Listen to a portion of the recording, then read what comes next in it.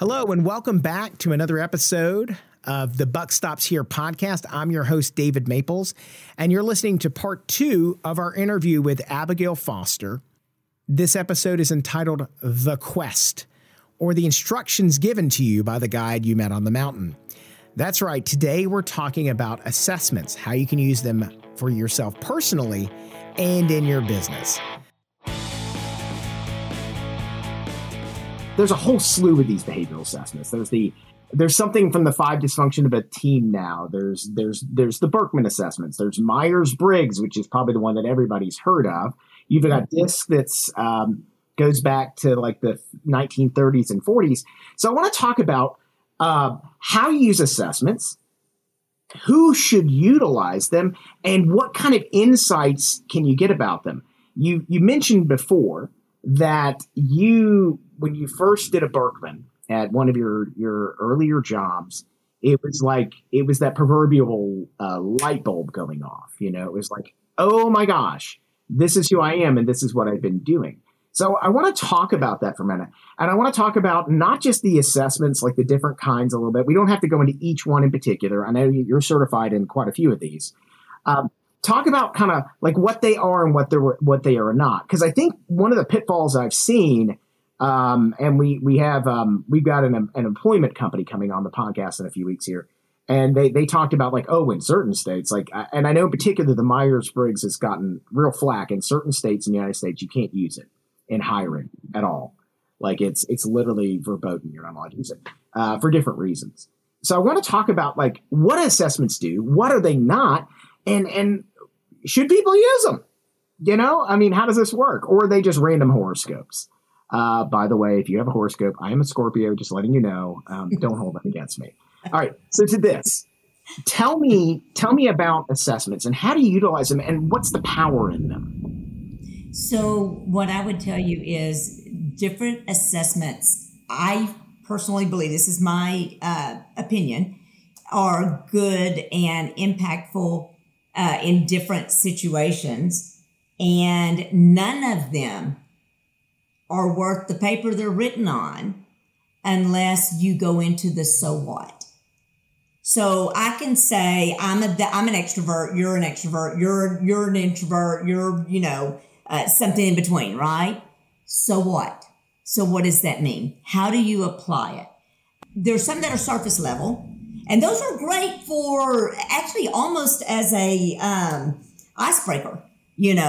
Take something like a Myers-Briggs, really quick, really easy, and it kind of, everybody's doing the same thing and can chit chat around about, what they are, that kind of thing. So that kind of brings people together and it gives you a common language. That's one of the ways that organizations use assessments, is to have that common language across the organization. Once again, the common language is great. The reality is, David, I couldn't be around you more than 2 seconds without recognizing you're an extrovert, right? I mean, and everybody knows that about you. So the so what means, okay, so then how does that apply to our situation? And that's kind of the next level. So when you can take an assessment and then you can utilize it to go to the next level, that's where I think you get the real benefit and the real impact of it. Personal awareness is one of those things. So many people have gone through life letting everybody else tell them who they are, right? Now, they know they're pretty good at some things, but they don't realize that is a superpower for them. And they don't realize that no matter what challenge they face in life, it's that superpower that's going to help get them through it. They also don't realize what they're not good at, right? Or what they don't have an automagic kind of ability at. And if they don't know, they might try doing it rather than utilizing a teammate or someone else who really, that's their superpower. So it's really in how you come together as a team and how you use one another's strengths to mitigate weaknesses and to kind of get a better answer. So that's like a perfect way to use assessments. I would tell you the number one thing you should be using assessments for is personal awareness. Personal awareness is the absolute foundation of all leadership development. When you know yourself, you recognize yourself. We all have triggers, right? When we're triggered, to be able to recognize I was just triggered allows you to back up from the situation and think about it. When you're a leader, your words have weight. They matter. What you say matters, and what you do matters. And when something triggers you, and all of a sudden you're angry, you're frustrated, whatever, you have two choices. You can react to that trigger, which is what we call amygdala hijack, and you just immediately go into survival mode, fight, flight, freeze. Or you can recognize that you've been triggered, back up from it. What do I know about myself? Why did that bother me, right? And once you get your arms around that, then you can deliberately and intentionally respond. What we want to do is respond versus react. And to the extent that personality assessments can give us what we need to be able to recognize ourselves in the moment, that to me is the best application. And that is what's so powerful as well. Now, a lot of times I've had people take the Berkman and that's coaching session number 1, right? And we do the 2-hour feedback, we really dive into the DNA of them, right? So not just, what do people see on the surface, but what's driving all of that? What are your needs? And by the way, nobody's responsible for getting our needs met except us. So when we know what those needs are, then we can do that. And the next session, they'll come back and say, okay, so I was looking at my Berkman, and what I figured out is my husband is a X, and my mother is this, and my boss is this. And so they're actually not personalizing it for themselves, right? And so that's kind of a cue for me to say, okay, so let's talk about you. And what you've learned about you, where did you see these different attributes in the since we last met and since you first found out about this? So I would say that people kind of having just enough knowledge to be dangerous, right? And applying it to everybody else is probably not the best use of personality assessments. It's all about being grounded and really aware about who you are, and then using that to intentionally, deliberately respond to, whatever situation that you're in order to get the best possible outcome. By the way, do you say auto magic? Do you say that? I say auto magic, yes. That's a word you say? It is a word I say. I loved it. I thought it was awesome. I say automagically. Yes. Automagically. No, I actually really dug that. I was like, I wrote that down. I've also had an employee before who used the DISC assessment. We did some training on it. And then she went out and went to bars and would identify guys like, you're a DI, or you're an IC. And literally she used it and people were amazed because it's like she was reading their palms or something. Yeah. But at the same time, it was you're not doing the work on yourself. So I personally had a Berkman assessment done, and I had a coaching session, as you said, with an executive coach that went on for, it's a couple hours to review that. And I want to say that I was kind of floored. As you said, I'm an extrovert, but there were some details in there that I know personally, but I don't think it had ever given voice to them before. So I'm an extrovert, but I need a lot of alone time to process things. And nobody knows that about me. I think they all think, oh, David always needs to be surrounded with people. And the fact is, for me to do the deep thinking and processing I need a lot of alone time, which is kind of it's in direct it's the opposite of what you would expect. And I think one of the big insights for me from meeting with an executive coach was that.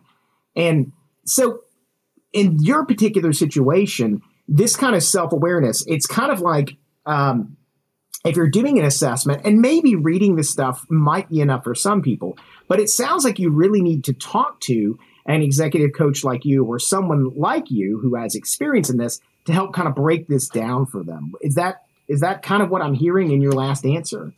Yeah, and it's not just that. Just like what taking you as an example in what you just talked about.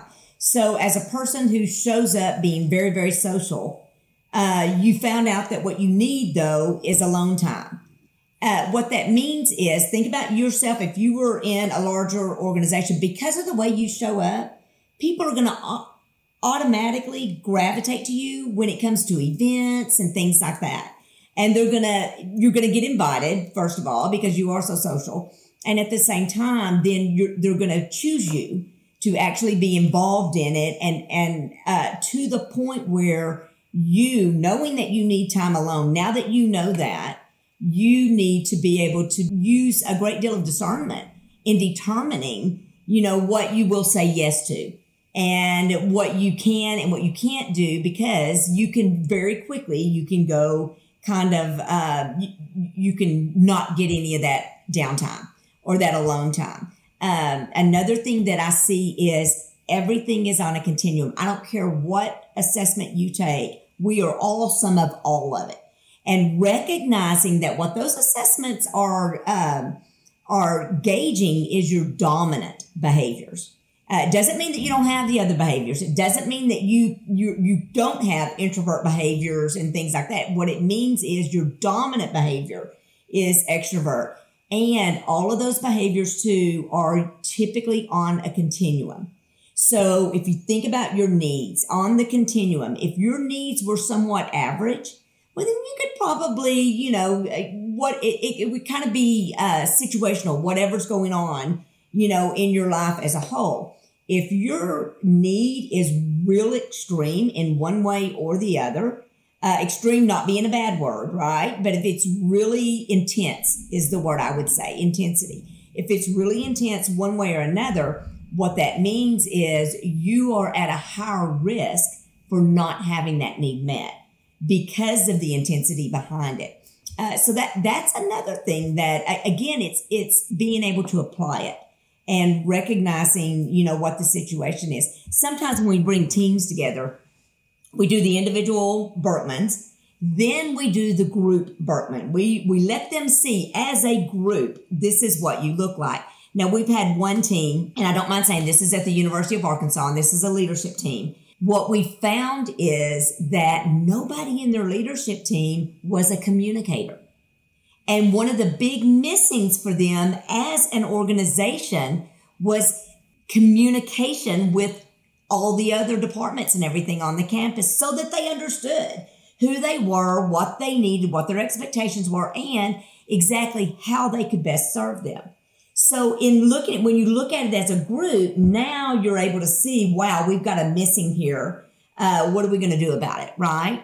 And how will we handle that? It doesn't mean that people on the team can't communicate. It means that they need to be deliberate about it because it's nobody's kind of go-to on that team. So just recognizing where you have some missings and being very deliberate about how you structure your activities as a team and as a group to make sure that you're hitting all the needs. Something you said today that was really powerful, like if you were to do a clip on this, is like when you're in leadership, you said this, your words have weight. Words matter. And we don't think about that. So sometimes I tell Devin, or she's just like, hey, can you hop in my room just so we can chat for a minute?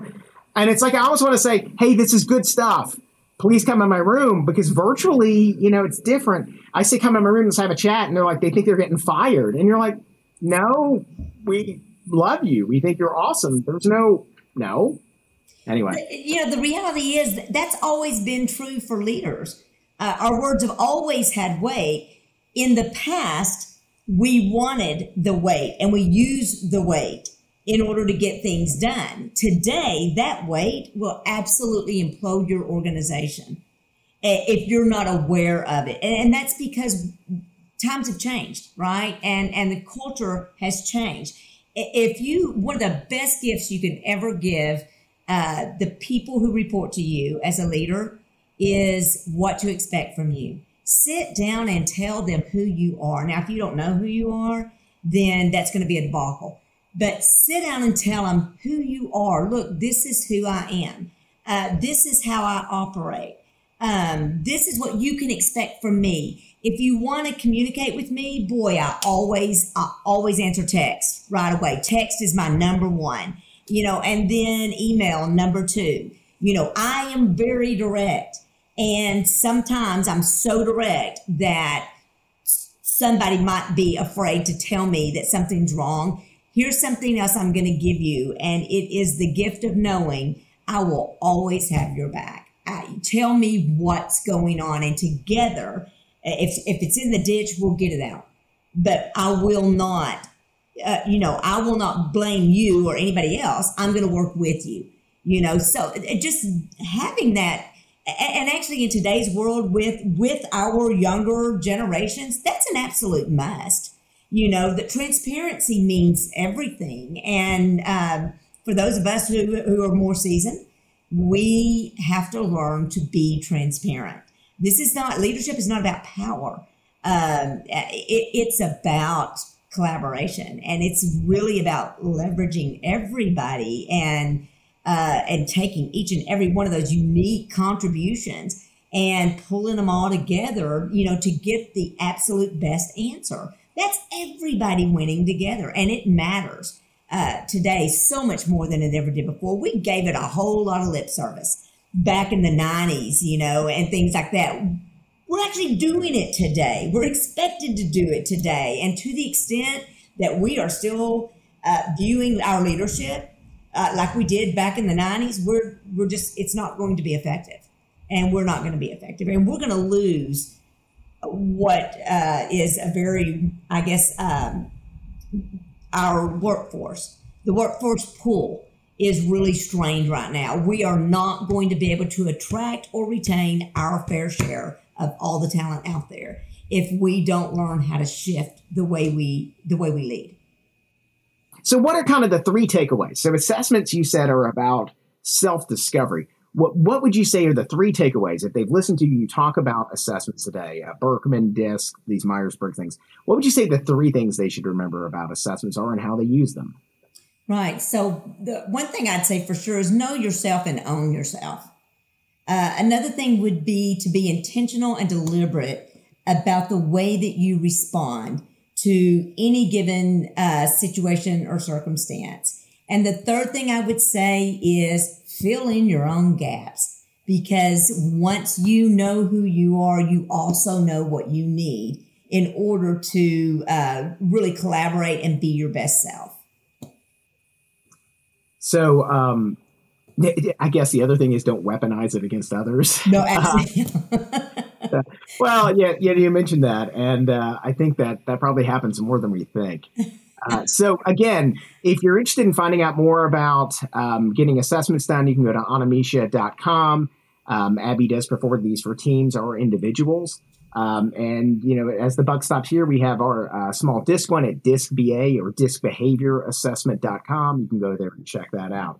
Again, Abby, I want to thank you for coming on the podcast today. It was really great to have you, and I think we all learned a lot in the process. So, thank you. So with that, thank you very much for your time. All right. Thank you. This concludes the second part of our interview with Abigail Foster. If you'd like to find out more about what she does in her business, please go visit anamisha.com. That's AHNIMISHA.com.